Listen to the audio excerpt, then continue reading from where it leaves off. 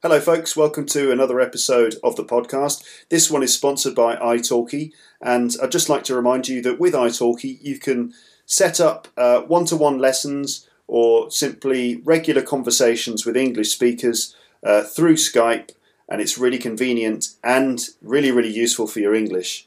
You can do it all from the comfort of your own home. You can set your own schedule.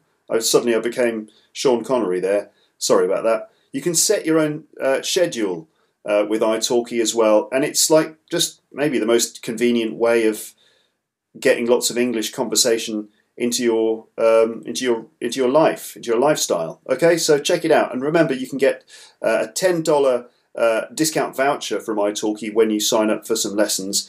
But you have to go through my website address.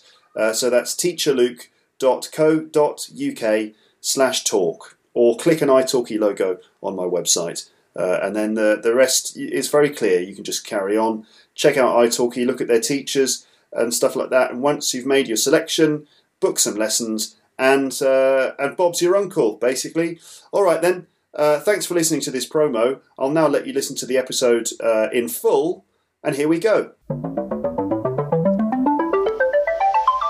You're listening to Luke's English Podcast. For more information, visit teacherluke.co.uk. Hello everyone, welcome back to the podcast. How are you doing out there? Now, some of you may have just finished listening to episode 431, so let's carry on. This is episode 432 then, and this is the second part of a double episode that I'm doing here about Gordon Ramsay and his TV show Gordon Ramsay's Kitchen Nightmares. Okay, so in the last episode, I basically told you about Gordon Ramsay, just sort of told you all the things that I thought you needed to know about this guy and about his TV show. We talked about restaurant culture in the UK and the influence of sort of manufacturing companies on restaurants and the way that restaurants are run in the UK these days, and the sort of the difference between restaurants that cook local fresh food and restaurants that choose to buy food from manufacturing companies, and the sort of economic concerns of people who run restaurants and how it's difficult to provide the best kind of food you can when the market is being sort of dominated by manufacturing companies that sell processed foods to restaurants at a cheaper price. It must be very difficult to run a restaurant effectively these days in the UK in the midst of economic crisis and all these other things. It must be very difficult. But anyway, so we're continuing the topic of restaurants and food and working in restaurants and eating in restaurants and things with this episode. So what you can expect with this one as we continue is we're going to listen to a few more extracts from an episode of Gordon Ramsay's Kitchen Nightmares, the television program in which Gordon Ramsay, this excellent chef, goes into restaurants that are struggling and tries to help them solve their problems, and there's a lot of drama in the process. So we'll be listening to some of that, and the idea is that we are looking for English, all right? We're looking for natural English, the kind of English that people really do speak in the real world. Also, watch out for some language. We'll be talking about food preparation, about the business of running a restaurant, and you'll also be hearing from Gordon Ramsay himself, this foul-mouthed chef who swears so much. And so this is about learning real English. The real English direct from people's mouths. This is not just some language picked by someone, not just some language picked by a teacher or the language you get from a textbook, but in this case we're actually learning just how people really talk, and that includes swear words. So this episode will contain some swearing, some rude language, so you can learn how people really do swear in English. Not that you should. I'm not saying you should swear. In fact, to be honest, I'm saying that you shouldn't really, but it might be useful to learn how people actually do it. And actually, when you investigate swearing from a linguistic point of view, you notice that swear words are actually quite quite adaptable and quite flexible in terms of the way that they can be used in sentences. And, if you're not too bothered by swearing, if it's not that offensive for you, if you can look at it just from a language point of view, it can be interesting to look at some of the, frankly, quite inventive phrases that you get that involve swearing. So, obviously swearing is used to express surprise or shock or express disgust or just to emphasize certain parts of a sentence. For some people it's used a lot. Like, for example, Gordon Ramsay. He's well known for being foul-mouthed. And, that's quite controversial. A lot of people really don't like it. I understand that. But anyway, what we're trying to do here on Luke's English Podcast is try to understand the language, all of it, without sort of turning a blind eye to any aspect of the language. I think it's important to look at all of it and try and understand it and understand how people really use it. Okay, so let's carry on. Now, in the first part of this episode, as I said, I talked about restaurants, I talked about Gordon Ramsay. Then we listened to a clip from an episode of his show. And in that one, if you remember, what happened basically, the story so far is that Gordon Ramsay went to this place called Dovecote Bistro in Devon, in the southwest of England. And he checked out the menu. The menu looked quite good, but then when he came to try some of the food, he was very disappointed. In fact, shocked at the standard of the food, and he was served some duck cooked with an orange sauce, and normally an orange sauce like that would be cooked using genuine orange juice, like proper orange juice, freshly squeezed juice. But this one was made using orange squash, which is a sort of not fresh, it's concentrated, which means you have to add water to be able to actually drink it. It's probably full of chemicals and preservatives and colouring enhancers and things like that. Not the kind of thing that you'd really, really want in a good quality restaurant. Then Gordon tried the lamb, and it turned out the lamb, it was inedible. He refused to eat it. And the waitress told him that the lamb, in fact, had been not cooked fresh there on the premises, but actually had been bought from, a manufacturing company. And that company had pre-cooked, they'd cooked the lamb there in the factory or whatever. And then the lamb had been sealed, vacuum packed inside a plastic bag. All the air had been taken out to seal the lamb inside a plastic bag. And then Mick, the owner of the restaurant, had kept this in a box on the floor of the restaurant for God knows how long, months probably, because these vacuum-packed lamb shanks can be stored for up to 12 months because of the chemicals, mainly the chemicals used inside the preparation of the lamb, and the fact that the pieces of lamb are vacuum packed. Now, this is not proper sort of wholesome cooking, is it? No, this is like cooking with loads of chemicals and loads of processing, which obviously I understand why restaurants do that, because it's cheaper basically to buy processed foods. It's cheaper and it's more practical to use. But for someone like Gordon Ramsay, who is all about quality, and quality in food drives everything that he thinks should be done in a restaurant, this is a bloody nightmare really for that kind of spirit. So okay then, so let's carry on. And so as we left it, we learnt that Mick, the guy who ran the kitchen, was really stubborn. Like, he was refused to change or refused to accept that there was a problem. And so what happens next then is, as Gordon tries to get to the root of the problem in this restaurant, he learns that it's kind of about the dynamic between the members of the family. And it gets pretty personal, and it gets a little bit... what's the word for it? It gets a little dramatic as the family start to argue. It creates a rift in the family, a split in the family with Mick on one side and Mick's wife and adopted daughter on the other side. So there's this rift in the family. So we're going to carry on and listen to a couple of other scenes from this episode, it gets pretty intense in some parts, and what you're going to hear is some arguments. you'll hear some family arguments. So you'll hear people arguing with each other, getting upset.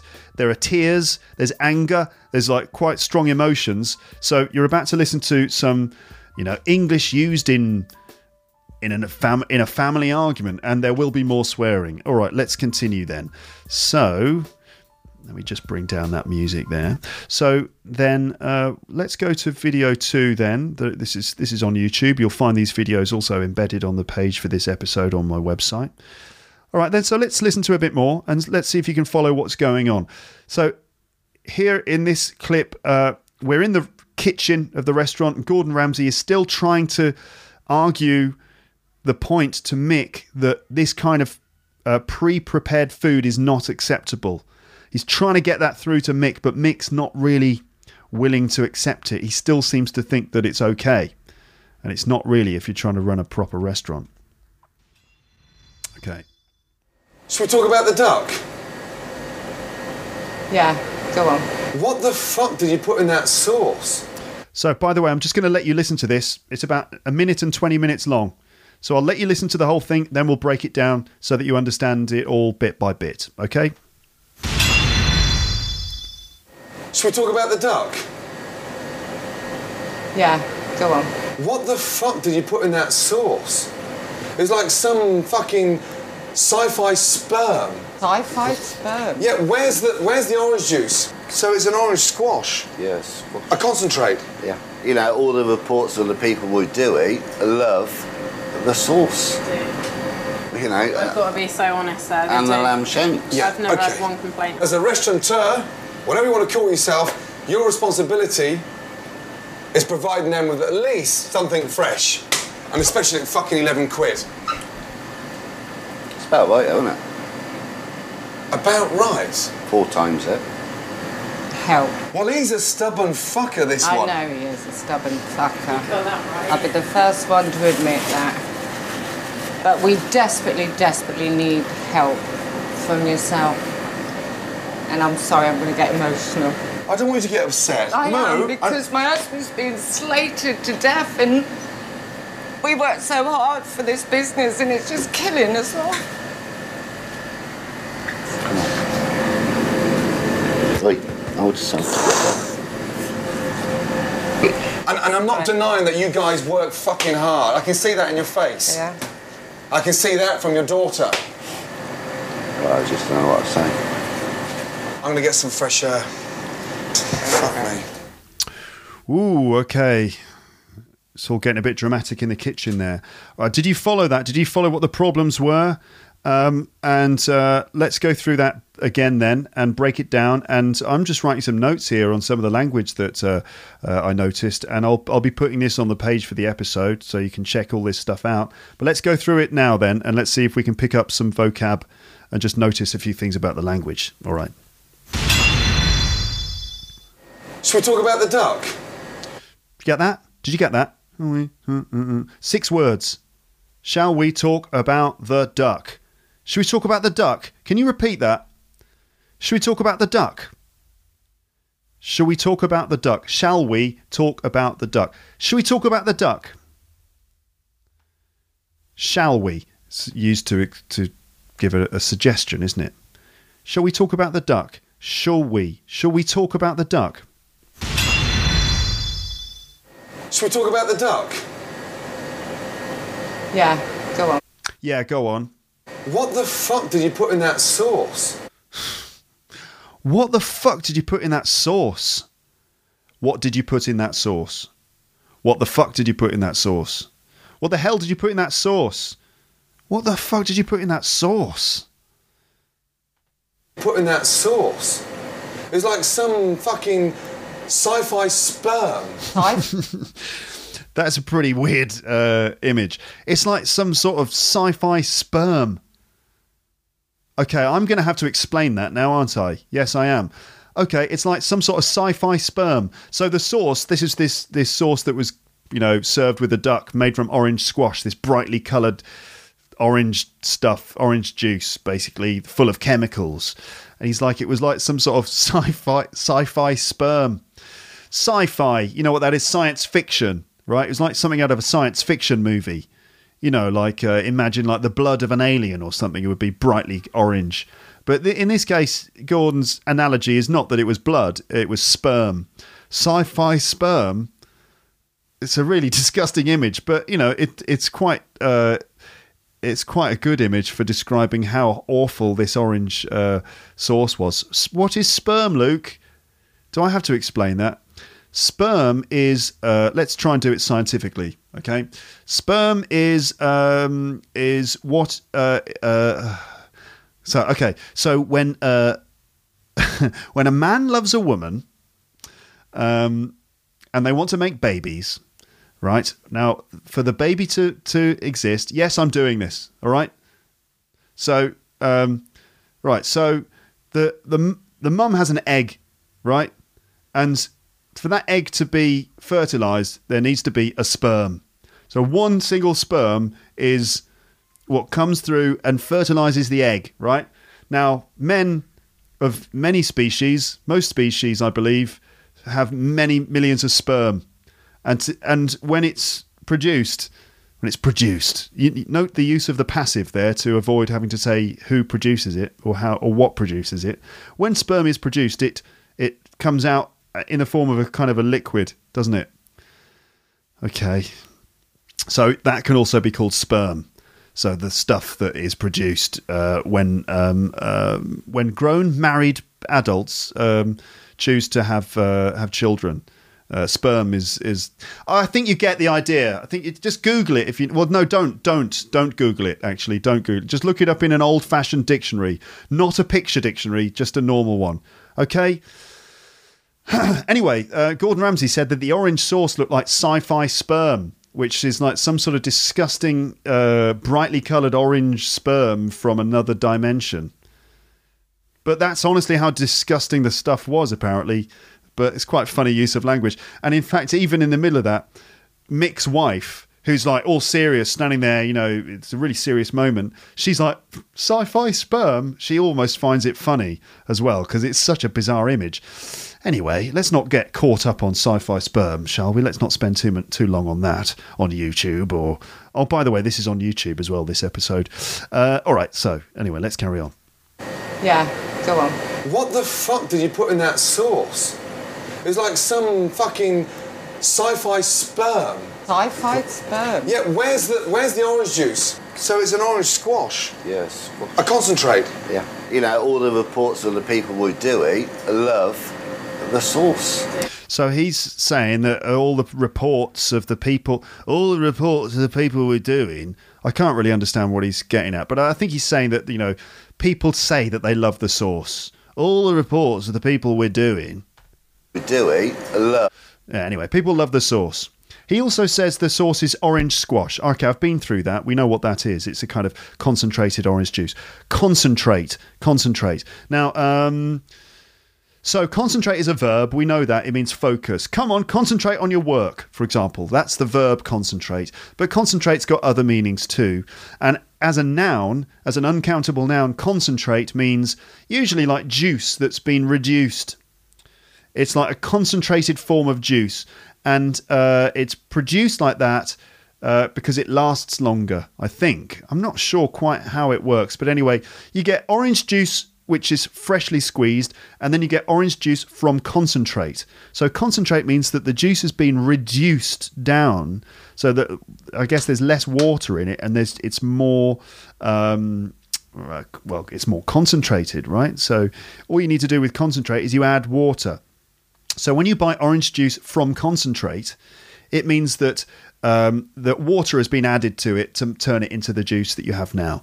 So orange juice from concentrate lasts longer, but it doesn't taste as good as freshly squeezed orange juice, okay? So if you ever see the word concentrate or from concentrate on the side of a carton of orange juice, it means it's not freshly squeezed. Okay, all right.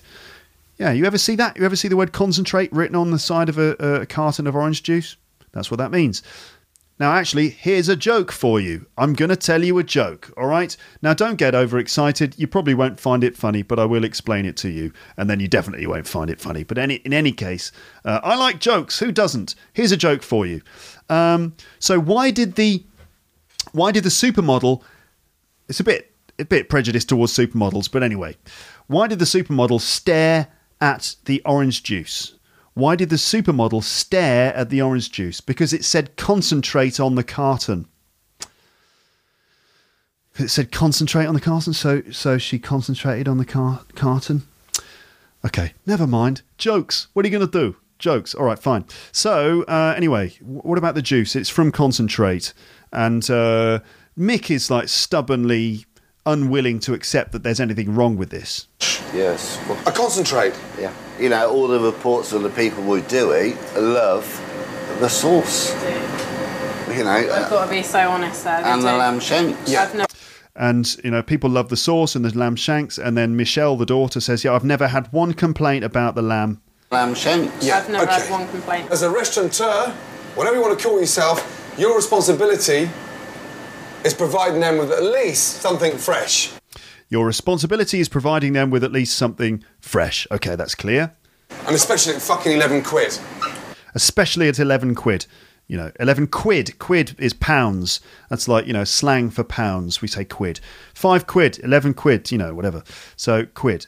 Your responsibility is to provide them with something at least fresh, especially at 11 quid. I mean, come on, he's right, isn't he? Mick does have a responsibility to provide them with half-decent food, especially when you're charging £11 for a dish. It's got to be, you know, proper food, right? And quid. It's about right, though, isn't it? But Mick's response is, it's about right, though, isn't it? It's about right, though, isn't it? Now, what's that? What does he say? It's about right, though, isn't it? It's about right, though, isn't it?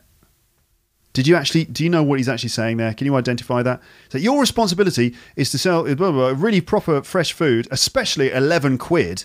It's about right, though, isn't it? It's about right, though, isn't it? It's about right, though, isn't it? It's about right, though, isn't it? And what he means there is he thinks £11 is about right as a price. He thinks it's an appropriate price. It's about right, though, isn't it? £11. And so Mick's completely unwilling to accept that £11 is too much for this kind of processed stuff. And Gordon Ramsay is kind of shocked by that. And then he says Mick is stubborn. And his wife, Mick's wife, goes, "Yeah, I'll be the first to admit that." So I'll be the first person to admit that he is stubborn. Remember, stubborn. Stubborn means you're unwilling to change. Let's have a little look at the Collins Dictionary definition for stubborn. I've been using the Collins Dictionary online recently. I just find it to be really good. Let's have a look at how they define stubborn. CollinsDictionary.com says that stubborn is an adjective. Someone who is stubborn or who behaves in a stubborn way. Stubborn is spelled Stubborn. Okay? Someone who behaves in a stubborn way is determined to do what they want and is unwilling to change their mind. And it's often negative. Okay? For example, he's a stubborn character. He's used to getting his own way. His face was set in an expression of stubborn determination. Okay? And stubbornly is an adverb. He stubbornly refused to tell her. Okay? Stubborn. So, determined to do what they want. I'm going to do it my way and I'm not going to change and I'm not going to change my mind. That's stubborn. And she says and Gordon Ramsay describes him as a stubborn fucker. So here's an example of how swearing is used quite creatively. We've turned the word fuck into a noun for a person. What's the noun for a person? It's a fucker. You stupid fucker. You stupid fucker. You ugly fucker, for example. And in this case, he's a stubborn fucker, isn't he? It's about right, though, isn't it? About right? 4 times it. Help. Well, he's a stubborn fucker, this one. I know he is. He's a stubborn fucker, this one. And she's like, I know he is. In fact, the wife, I can't remember her name, but she goes, help. She actually says help at one point. After Mick has gone, it's about right, though, isn't it? For 4 of them, about right. And she goes, help. As if to say, Gordon, please help us. This man is a nightmare. Help. Well, he's a stubborn fucker, this one. I know he is a stubborn fucker. You got that right. I'll be the first one to admit that. But we desperately, desperately need help. We desperately, desperately need help. Wow, that's quite a sincere call for help, literally. We desperately, desperately need help. But it's quite a nice collocation, isn't it? Desperately need. Desperately need more time. We desperately need help. I desperately need the toilet, for example. All right, so we desperately need desperately, desperately need help. Desperately, desperately need help from yourself. From yourself, meaning from Gordon. And this is where she gets upset because she says, my husband's been slated to death. Slated. If someone's been slated, it means they've been strongly criticised. I don't know who's slated him. Maybe it's reviewers in a magazine or newspaper or something. Maybe it's Gordon Ramsay, because he did just slate him there, didn't he, saying all these things. But it's probably lots of other people too who've slated Mick for his, cooking style or whatever. He's been slated to death. And she says, and it's killing us off. As a family, it's killing us off. Means that, what's happening is just killing the family. Killing the family off means completely killing them. It's sad. It's really sad that she's really desperate. Because this guy, Mick, is so stubborn. He's unwilling to change, even though his actions are causing them major problems, causing them to lose money because the restaurant's failing. She's desperately in need of his help, of Gordon's help, because her husband's been slated to death and it's killing us off. And she starts crying. It's quite sad. Help from yourself. And I'm sorry, I'm going to get emotional. I don't want you to get upset. I am, because my husband's been slated to death and we worked so hard for this business and it's just killing us off. We've worked so hard for this business and it's just killing us off. And she says at the beginning of that, she says, and I'm going to get emotional now. If you get emotional, it means that you, for example, you start crying or you start losing control of your emotions a bit. I'm going to get emotional now. And then Gordon says, I don't want you to get upset. Because obviously his purpose is that he wants to try and, fix the problem.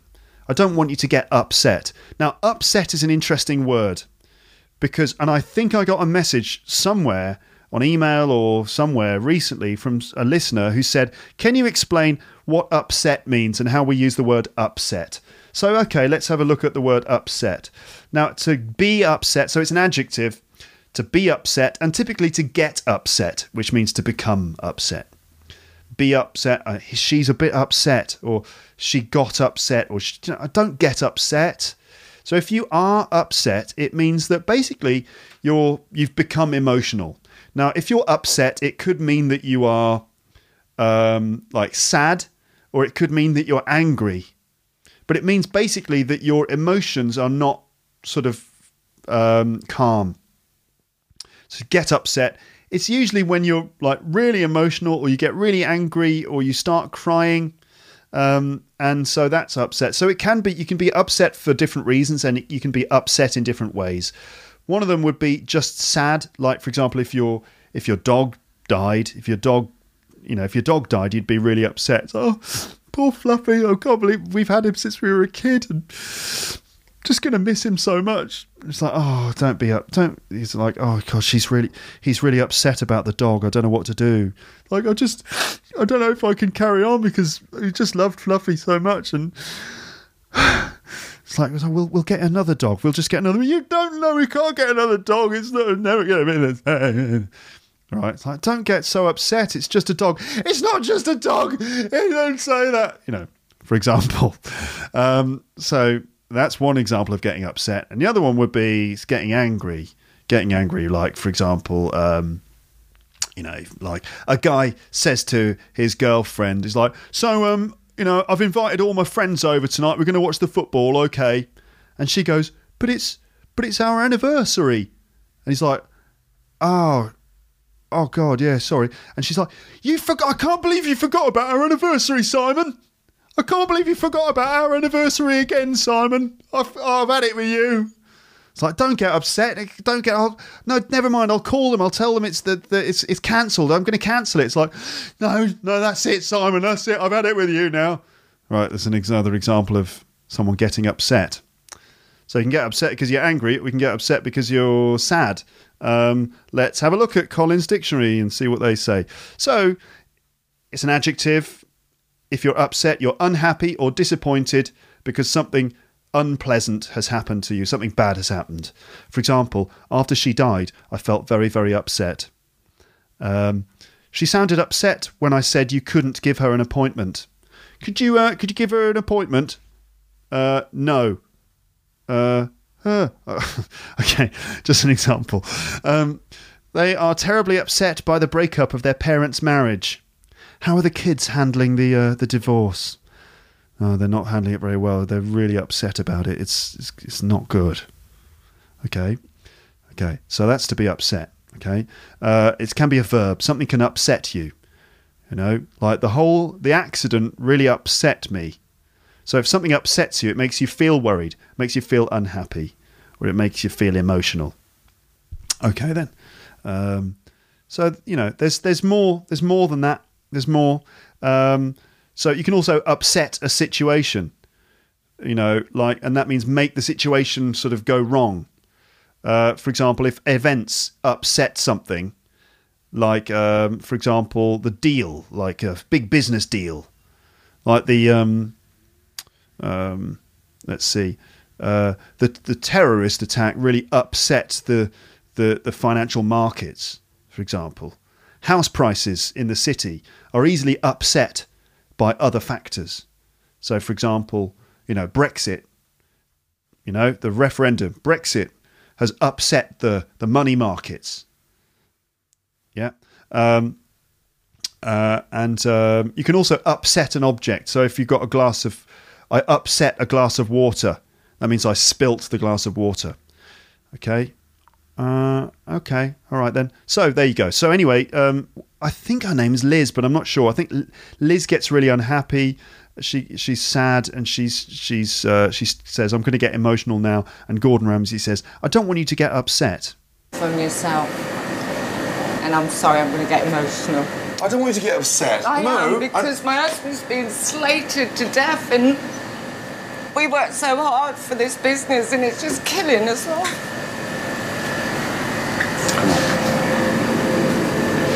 At this point, Mick has put his arm around his wife and he's trying to comfort her. And Gordon Ramsay's just standing there looking really awkward, like, awkward. So he's kind of shocked, and he's obviously realising that there are lots of issues here, a lot of issues around why this restaurant is failing, and the issues are that Mick, it's his fault, and his wife is really upset, but Mick is like unwilling to change, and in fact he's sort of going, "Oh, come here, darling, it's all right." It's just really not fair to do that. So I think Gordon Ramsay's a bit shocked by Mick, and it's sad really that Mick it's not good. His actions are really not helping his family. It's kind of sad, but he's in denial about it. He's not willing to accept the truth. I would say. And I'm not denying that you guys work fucking hard. I can see that in your face. Yeah. I can see that from your daughter. Well, I just don't know what to say. And Mick's just like, I don't know what to say. Okay. I'm going to get some fresh air. And Gordon goes, "I'm going to get some fresh air." Okay then. All right, folks. So you're keeping up with this? So I did write some notes down there as I was reading this. And again, as I said, I'll be putting this stuff up on the page so you can see the words like sci-fi sperm and orange squash and concentrate and the word stubborn, and we desperately need help. My husband's been slated to death and it's killing us off. I don't want you to get upset, and so on. All right. So let's go on to the next part of the video. And what happens here? This is where things start to get even more problematic. And this scene is called Family at War. So this is where the family have kind of split, and they're not getting on with each other at all. So let's listen to Family at War. And this one is 3 minutes long. So I guess I'm going to play you the first minute or so, and then we'll go through it bit by bit. Okay, then. So here we go. What's going on? Can you try and work it out? Can you listen carefully? Try and follow it. Here we are. Before I can start fixing this restaurant, I need to see how bad things really are. So tonight, I'm filling the bistro with 30 locals and I'm going to watch the Martin family in action. Have you got peas on? No, so I'm putting them on. That's what I'm saying. Talk to me then, Mick, and I'll know what you want. Mick used to have a burger van, and it shows. He's working on his own and leaving Mo to second guess what he's doing. Mick, is there any chance you could talk a little bit to Mo? At least she could help you a bit more if you open up and ask, no? If I say anything 5 minutes later, she forgets, so what's the point of telling her? Fuck too right. You do, love. Well, whatever, Mick. As long as you can make me look small, you're happy.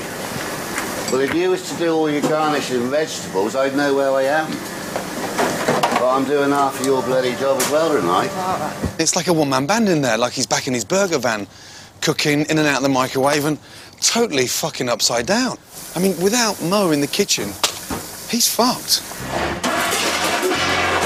We're only an hour and a half into service, but there's already a huge backlog of orders. And Mick's starting to crumble. I don't want no food sent down until I tell you. Okay. No food sent down until he says, okay. No more food sent down. No more. He can't handle it. That's what it is. He can't handle it. Sorry? How long no more orders? I've got to wait until it says if I send one thing down, I'll get my head bit off. I don't. This is ridiculous. If Mick can't cope sending out ready meals, he shouldn't be running a kitchen. Joe, I don't really care what they say. I can only do what I can Right, do. I'd rather you didn't take it out on You me know. because I'm just asking. I've had to delay 2 tables till I 8:30. go upstairs and where you belong. Right, I will. I'll stay up there. I like that. Oh, okay. Okay, I'm just writing some things down here. Okay, right, lots of language. Did you manage to work out what was going on there? You could watch the video on the page for the episode. Did I say that? I think I probably did already. Okay, so basically Gordon has said, I need to see the family in action. So he's somehow managed to fill the restaurant with 30 people. And he's now in the restaurant observing the way in which they carry out their service in the kitchen. And it's pretty ugly, really, because it doesn't work, because Mick can't really handle it. He can't handle the pressure of serving to 30 people, especially when you've got Gordon Ramsay looking over your shoulder. So let's go through that stuff again. And there's lots of language there. Here we go. Before I can start fixing this restaurant, I need to see how bad things really are. Before I can start fixing this restaurant, I need to see how bad things really are. Okay. Need to see how bad things really are. So tonight, I'm filling the bistro with 30 locals and I'm going to watch the Martin family in action. So tonight I'm filling the bistro with 30 locals and I'm going to watch the Martin family in action. Okay. So tonight, I'm filling the bistro with 30 locals and I'm going to watch the Martin family in action. Did you hear that sound? That was the duck being removed from a plastic bag. It's disgusting. Listen for that. 30 locals and I'm going to watch the Martin family in action. Have you got peas on? No, so I'm putting them on. He's going to his wife. His wife's name's Mo, by the way. You go, have you got peas on? No, so I'm going to put them on. So he's not very nice. Have you got peas on? No, so I'm going to put them on. Meaning, are you cooking peas? No? Well, I'm going to do it then. No, so I'm putting them on. To put peas on means, to start cooking peas. Peas are those little green vegetables. Tiny little green things. When you're a child, you don't want to eat them. Little round green things. Peas. You got peas on? No, so I'm putting them on. That's what I'm saying. Talk to me then, Mick, and I'll know what you want. Fucking talk to me then, Nick, and I know what you want. Fucking talk to me. Obviously, he's not communicating with her. He's just getting angry with her because she's not doing the things he wants her to do, but he's not even telling her. Fucking talk to me then, Nick. So I know what you want me to do. That's what I'm saying. Talk to me then, Mick, and I'll know what you want. Mick used to have a burger van, and it shows. Mick used to have a burger van, and it shows. So apparently the way that Mick cooks is like the same way he used to cook in his burger van.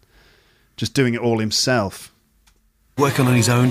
He's used to working on his own. Mick used to have a burger van, and it shows.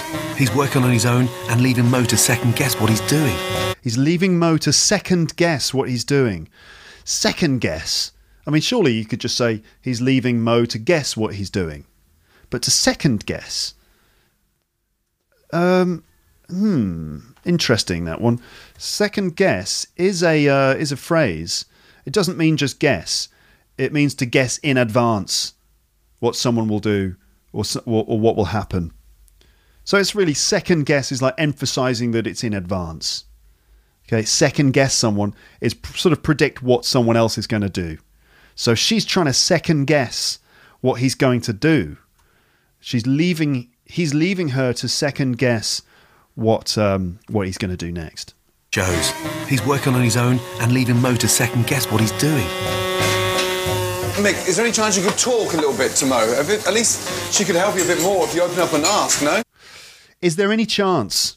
It's a nice way of making a request, right? Is there any chance you could talk a little bit more?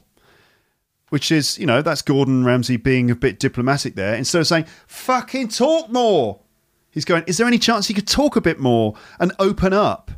Open up, if you're not communicating, you're kind of closed, right? If you open up, it means that you talk about what's going on in your head and you reveal things that are going on. Open up. And often open up, we mean sort of talk about how you feel as well. So, for example, if you're talking to a friend of yours has got a problem, like her dog died or his dog died, right? And he's still really upset about it. And it's like, well, what's the matter with John? It's like, he seems really upset. He's not answering my calls and he just seems all closed off. Is he okay? It's like, I don't know. I think he's really upset about the dog still. I tell you what, I'll go over there tonight. We'll have a cup of tea and let's see if I can talk to him. And then hopefully he will open up and tell us how he's feeling. See if we can try and get him to open up a bit. So to start revealing how he really feels. And guess what he's doing? Mick, is there any chance you could talk a little bit to Mo? At least she could help you a bit more if you open up and ask, no? If you open up and ask. She can help you a bit more if you open up and ask. So Mo can help Mick if he just opens up and asks her to help him. All right. I say anything 5 minutes later, she forgets, so what's the point of telling her? I tell her and then 5 minutes later she forgets, he says. I tell her and then 5 minutes later she forgets, so what's the point? All right, it's not very helpful. He's saying that he tells her and 5 minutes later she forgets, so what's the point? If I say anything 5 minutes later, she forgets, so what's the point of telling her? Fuck do I? And she goes, like fuck do I. Like fuck do I. All right, so if I tell her, then 5 minutes later she forgets. Like fuck do I. Which is like saying, no, I don't. Like fuck do I. Like, yeah, I guess the most normal way of saying it would be like, no, I don't. But here is another inventive use of swearing. Like fuck do I. Which just means, no, I don't. Right, if I tell her and then 5 minutes later she forgets, so what's the point? Like fuck do I. Like fuck do I. You do, love. Well, whatever, mate. Oh, whatever, mate, she says. God, it doesn't seem fun working with Mick. If you can make me look small, you're happy. And then he goes, if you can make me look small, you're happy. So he thinks that she's just trying to make him look small. If you can make me look small, you're happy. As long as you can make me look small, you're happy. Well, if you was to do all your garnishes and vegetables, I'd know where I am. If you was to do all your garnishes and vegetables, I'd know where I am. If you was to do, like if you did, or if you were to do. If you were to do all your garnishes and vegetables, meaning if you did all your garnishes and vegetables, if you was to do is, technically bad English, isn't it? It should be if you were to do all your garnishes and vegetables. Garnishes are like little side salads that you put on a plate. It's like some lettuce, maybe some carrot and some other bits of salad. A garnish. It's just there to sort of provide a bit of decoration to the plate, but it's edible. That's a garnish, usually made of bits of salad. If you did all your garnishes and vegetables, I'd know where I am. Well, I'm doing half of your bloody job as well tonight. It's like a one-man band in there, like he's back in his burger van. It's like a one-man band. A one-man band. Well, I think you know what that is. A band is like a musical group. Normally in a band you have the guitarist, you've got the drummer, you've got the, other guitarist, you've got the banjo player, and you got the singer, A one-man band is a guy who's got a guitar around his neck. He's also got like a drum on his back and cymbals above his head, and he's got a pedal here, and he's also got a mouth organ, and he plays the guitar, the drums, all the other instruments, and he sings. He's a one-man band.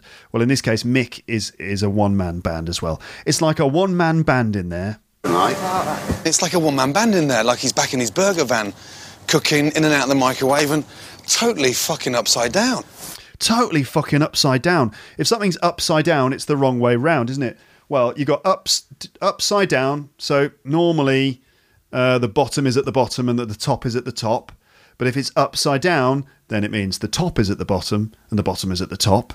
All right, upside down. For example, if you've got some ketchup in a bottle and you need to get the ketchup out, ketchup doesn't come out of bottles easily. You have to turn it upside down and sort of shake it around a bit, right? Turn it upside down. Wrong way round would mean that the front is at the back. It's wrong way round, okay? And inside out would be like if you have a T-shirt and the design of the T-shirt is on the wrong side, so the label is sticking out. Your T-shirt's inside out, you idiot. Or you got it's wrong way round, or it's upside down.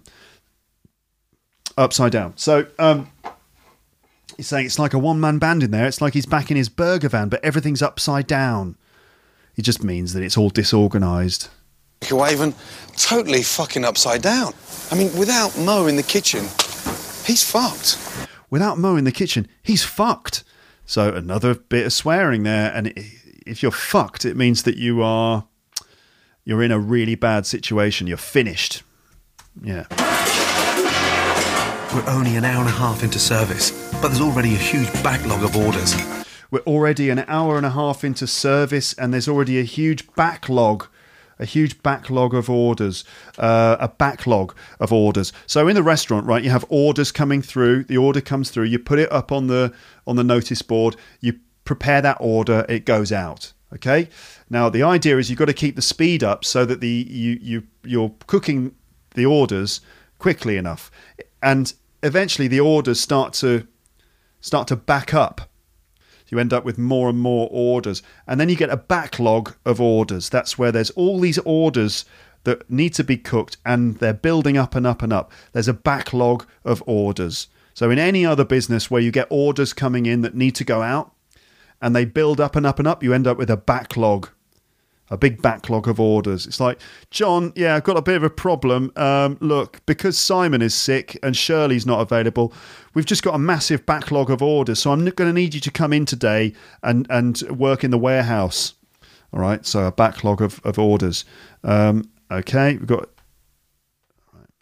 But there's already a huge backlog of orders. And Mick's starting to crumble. Mick's starting to crumble. So crumble. I think you know the word crumble, right? I mean, crumble means fall apart, collapse. Imagine an old castle, an old stone castle that was built in the Middle Ages, like in the 12th century.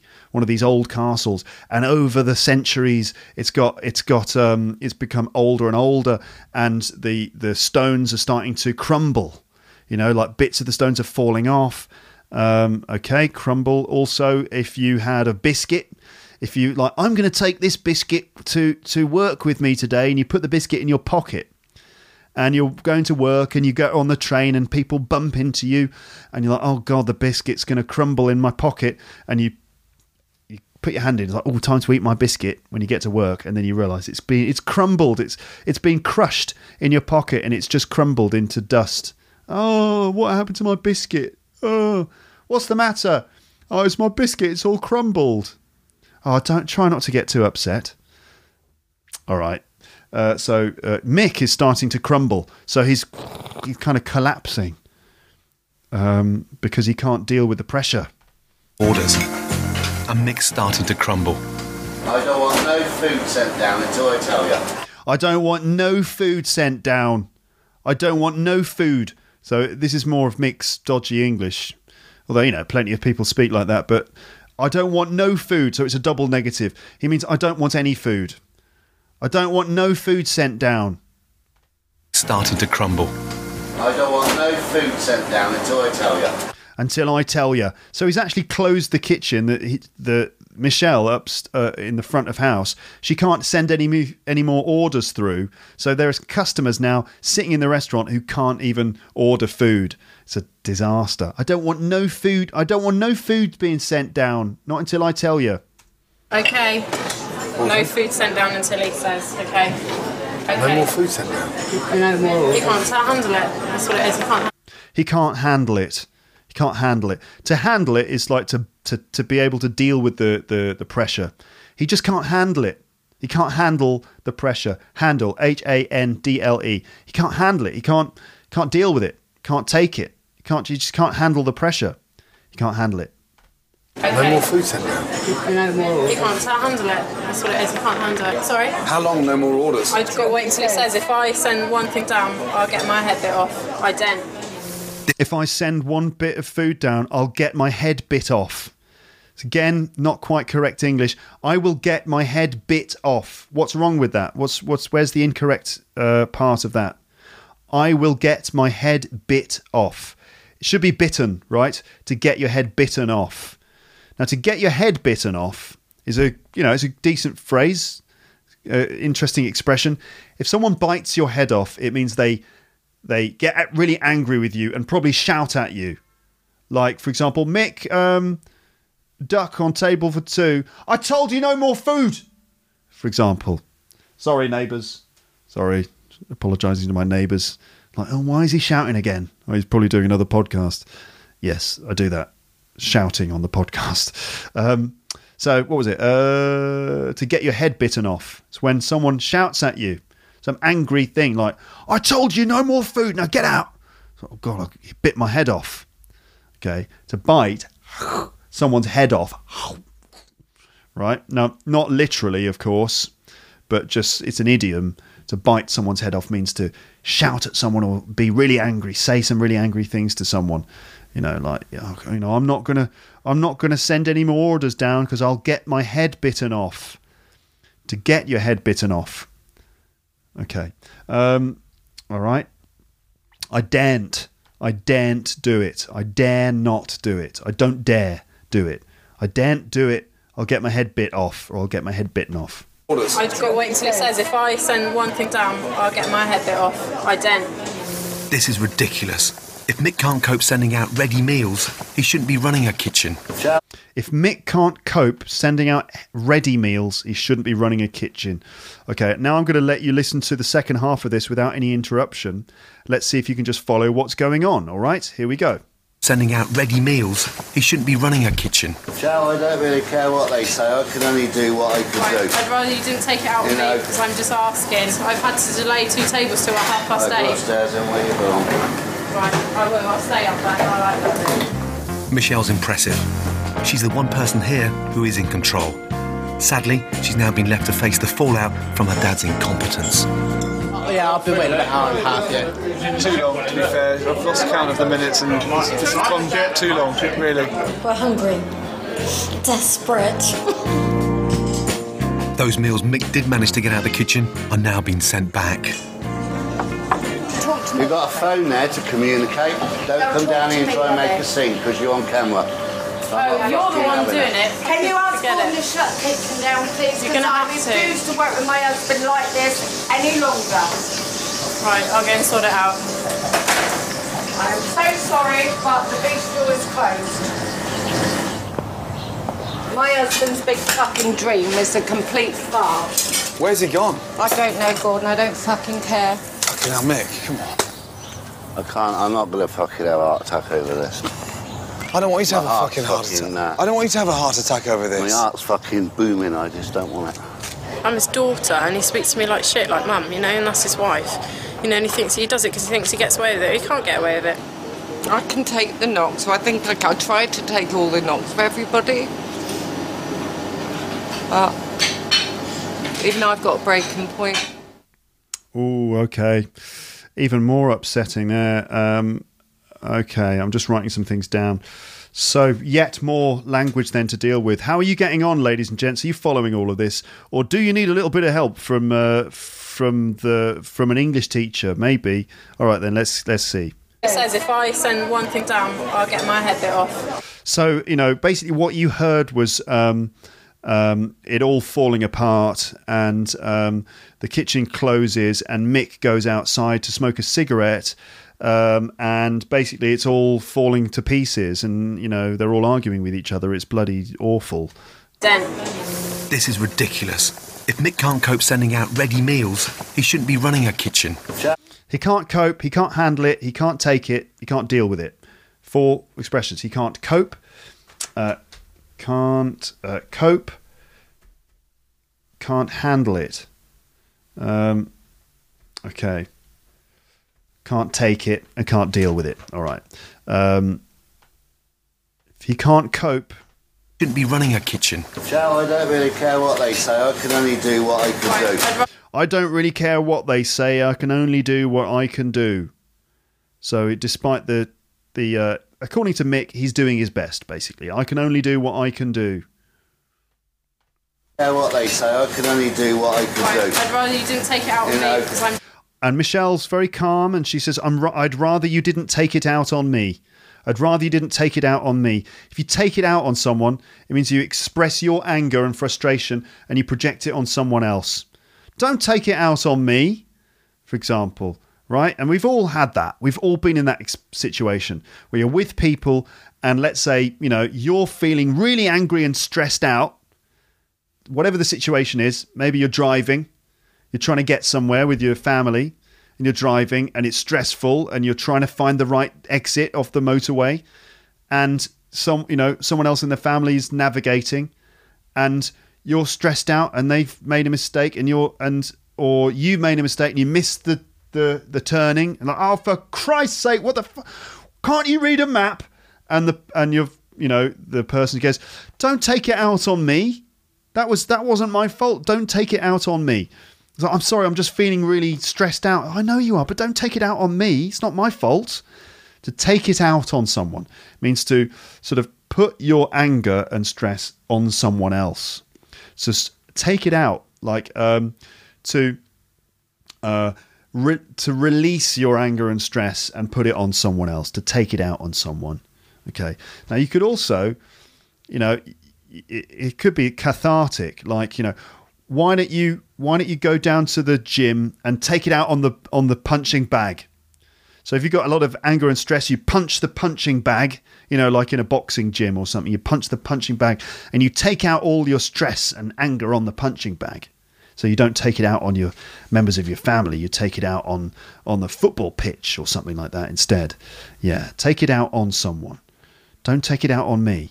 I'd rather you didn't take it out on me because I'm. I'd rather you didn't take it out on me. Notice that? I'd rather you didn't. I'd rather you didn't take it out on me. So don't take it out on me. I'd rather you didn't take it out on me. Yes, I'd rather you didn't. So past tense. I'd rather you didn't take it out on me. Yeah, past tense, even though she's talking about the present. We don't say, I'd rather you don't. No, it's I'd rather you didn't. I'd rather you went to. I'd rather you didn't. Let's see, I'd rather you go. I'd rather go. I would rather go. Obviously, we know that one, right? I would rather, and then an infinitive form. It's like, what would you rather? Would you rather have tea or coffee? I'd rather have tea, please. Okay? But I'd rather you, if you're talking about criticising someone's behaviour, asking and saying that you want them to behave differently, it would be I'd rather you, and then a past tense, not to talk about the past, but to talk about the present or the future. All right, it's like a second conditional. I'd rather you didn't talk to me like that. I'd rather you worked a bit harder in the restaurant, please. Okay, I'd rather you didn't, or I'd rather you did something. I'd rather you didn't take it out on me. He shouldn't be running a kitchen. Joe, I don't really care what they say. I can only do what I can do. I'd rather you didn't take it out on me because I'm just asking. I've had to delay 2 tables till 8:30. I've had to delay 2 tables until 8:30. This is Michelle talking, the daughter. And then Gordon Ramsay's obviously quite impressed by Michelle. She's the only one who seems to have a cool head. Mick is a disaster. He's crumbling. His wife is just, trying to do the best she can. But Michelle is she seems to have things under control. And so Gordon Ramsay says, Michelle's impressive. Right, I will. I'll stay up there. I like that. Michelle's impressive. She's the one person here who is in control. She's the one person here who is in control. Sadly, she's now been left to face the fallout from her dad's incompetence. Sadly, she's now been left to face the fallout of her dad's incompetence. The fallout. This is basically the result of a bad thing. Like, you know, something happens and then all the bad things happen as a consequence. So the consequences or results of a bad thing, like a mistake. For example, you know, the UK is now experiencing the fallout of Brexit. You know, like since the EU referendum, since the UK voted to leave the European Union, we've experienced a kind of fallout where there's been sort of chaos in Parliament, and you know the pound has dropped, and you know all these other problems. The fallout of the Brexit, the referendum result. Okay, and Michelle has been left to face the fallout. So the fallout of this is the fact that she's now got a restaurant full of unhappy customers who are waiting and waiting and waiting, and she's left to face the fallout. So she's got to actually, deal with this situation. And she goes around the restaurant, and we can hear customers talking about how they're not happy and how they're having to wait for a long time. Who is in control? Sadly, she's now been left to face the fallout from her dad's incompetence. The fallout from her dad's incompetence. Incompetence is like, you know, your errors or the fact that you can't do things properly. Incompetence. If you're competent, it means you can do things well. If you're incompetent, it means you get everything wrong. From her dad's incompetence. Oh, yeah, I've been waiting about an hour and a half, yeah. I've been waiting about an hour and a half, yeah. Now, this is in Devon, right? So they do speak with a slight sort of Devon accent. I've been waiting about an hour and a half, yeah. I've been waiting.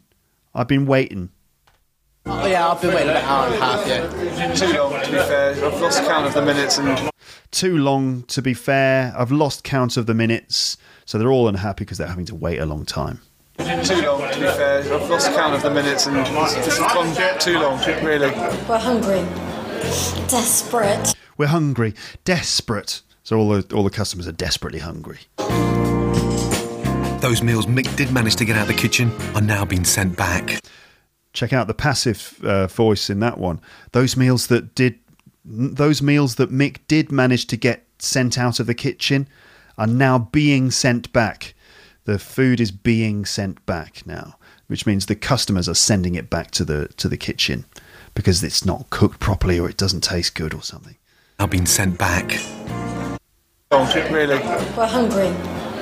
Desperate. Those meals Mick did manage to get out of the kitchen are now being sent back.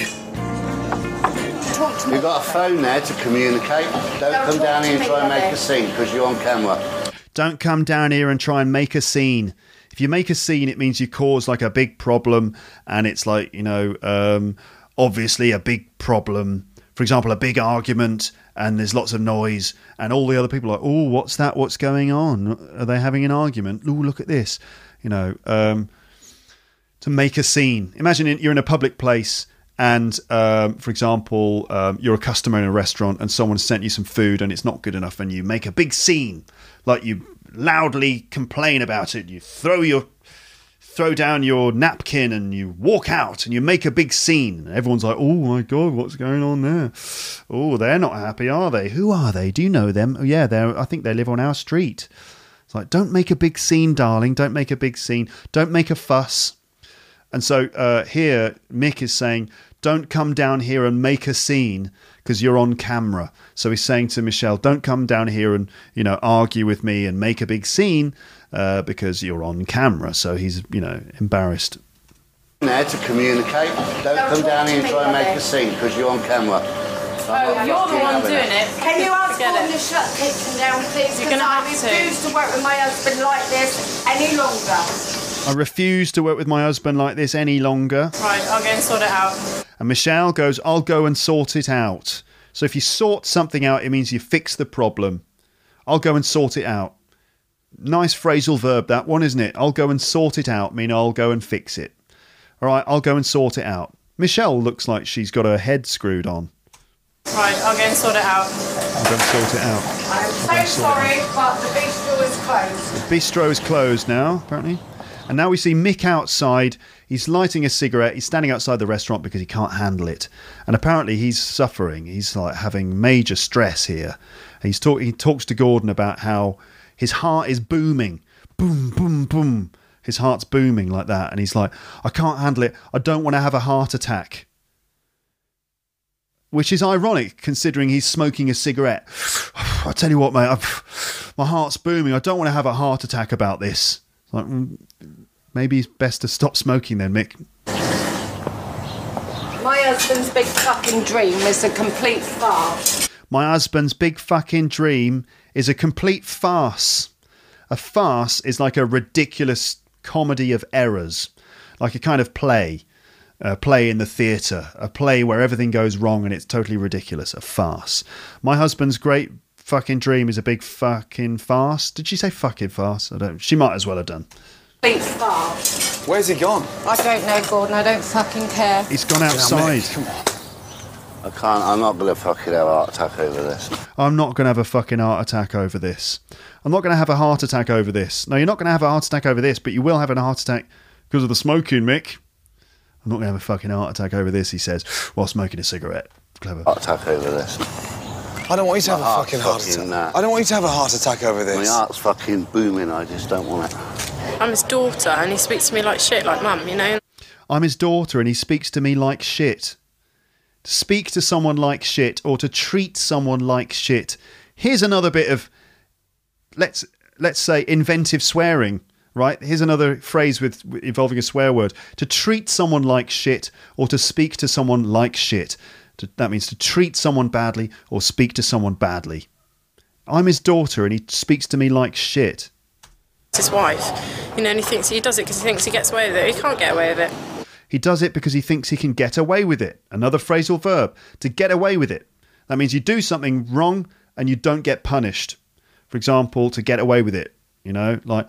I found this bag of money in the street, right? I think it belonged to this gangster who, he was dead, right? I didn't do it, but I took the money. But it's all right because I think I got away with it. And then, dum, dum, dum, police. Oh, God, we didn't get away with it. That's the police. For example, all right, to get away with it. He speaks to me like shit and he speaks to my mum like shit. And he does it because he thinks he can get away with it, but he can't get away with it. He gets away with it. He can't get away with it. I can take the knocks, so I think I try to take all the knocks for everybody. I try and take the knocks for everybody. This is Mo, and she's crying. She's saying, I try to take the knocks. So a knock is a bit like a hit, you know, like if you get hit, that's a knock. I try to take the knocks. The knocks means like the bad things that happen to you, like the failures or just the bad stuff that happens. And maybe it's the moments when Mick gets angry and says something, you know. Mo is the one who takes the knocks. She's the one who takes the impact of the problems. So, you know, Mo is there trying to, you know, protect other members of her family. She's trying to protect Mick and she's trying to protect Michelle. And she's the one who takes the knocks. And, you know, it's not fair on her, is it? And she's upset. Take all the knocks for everybody. I try to take shit like mum, you know. I try to take all the knocks for everybody. His wife, you know, and he does it because he thinks he gets away with it. He can't get away with it. I can take the knocks, so I think I try to take all the knocks for everybody. Even I've got a breaking point. Even I've got a breaking point. So a breaking point is the point at which you break. Even I've got a breaking point. So it sounds terrible. It's like breaking point for this family. Now we're fast running out of time here, but we're not all the way through this story. But I think I'm not going to do a part 3 of this. But I will just basically tell you how it worked out in the end. So essentially, that, you know, Gordon tried to work on Mick and try to make him like face up to the problems that he had, like the financial problems, the issues with the food, and so on, and the issues with his communication with his family. He tried to improve all those things with Mick, but Mick was so stubborn and maybe in denial, meaning not willing to accept the reality of the situation, for whatever reason, Mick just wasn't in a position to turn things around. And so in the end, Gordon decided that he would change things, and he put Mick in the front of house, meaning Mick was out in the restaurant serving at tables and greeting customers, and Michelle was in the kitchen because he thought Michelle's the only one who's got her head screwed on. She's got her head screwed on, you know. So let's put her in the kitchen. And he also arranged for Michelle to have a little bit of formal training in another kitchen where she learnt some techniques. She'd never cooked in the kitchen before, but he put her in at the deep end, right in the kitchen, and she did a much better job than Mick did. And it worked out for a while. But Mick was still the problem because, Mick was like lazy and all this kind of thing. So the problems continued, and it was really a family issue. So they did start making, after putting Michelle in the kitchen, and after she kind of rose to the challenge, they reopened the place with new design. So they repainted it and got rid of the psychedelic wallpaper, a new menu with fresh food, and it was a success. It was a success. It worked, and the customers were much more happy. Everything seemed to work, even though there were still some problems with Mick and his approach. Generally speaking, it worked.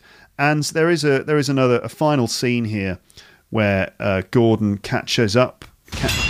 Gordon catches up with the family a few months later to see what was going on. And I guess we can just listen to all of this, can we? I'm not going to go through it all bit by bit. I tell you what, I don't have time. I'm not going to play that to you now. But you can find that video on the page for this episode as usual, and it'll just show you what happened a few months later, and it just shows that things are basically a lot better essentially, and that with the new arrangement with Michelle in the kitchen, that kind of solved a lot of the problems, and I think Mick also turned things around a bit and improved his attitude and so on. So despite the fact that we listened to a lot of the family having problems and arguing and it all breaking down and the tears and the arguments and stuff, I think in the end it worked out okay after they managed to solve their problems. But that's often the way, isn't it, when you're sort of running a business or something, that there are often personal issues that cause the business to go wrong.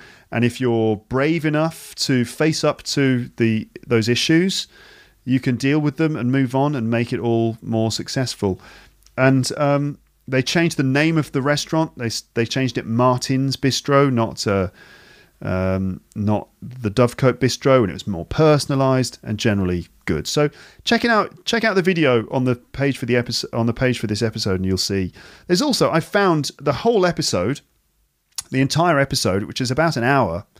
The whole thing, I found it on YouTube with Korean subtitles.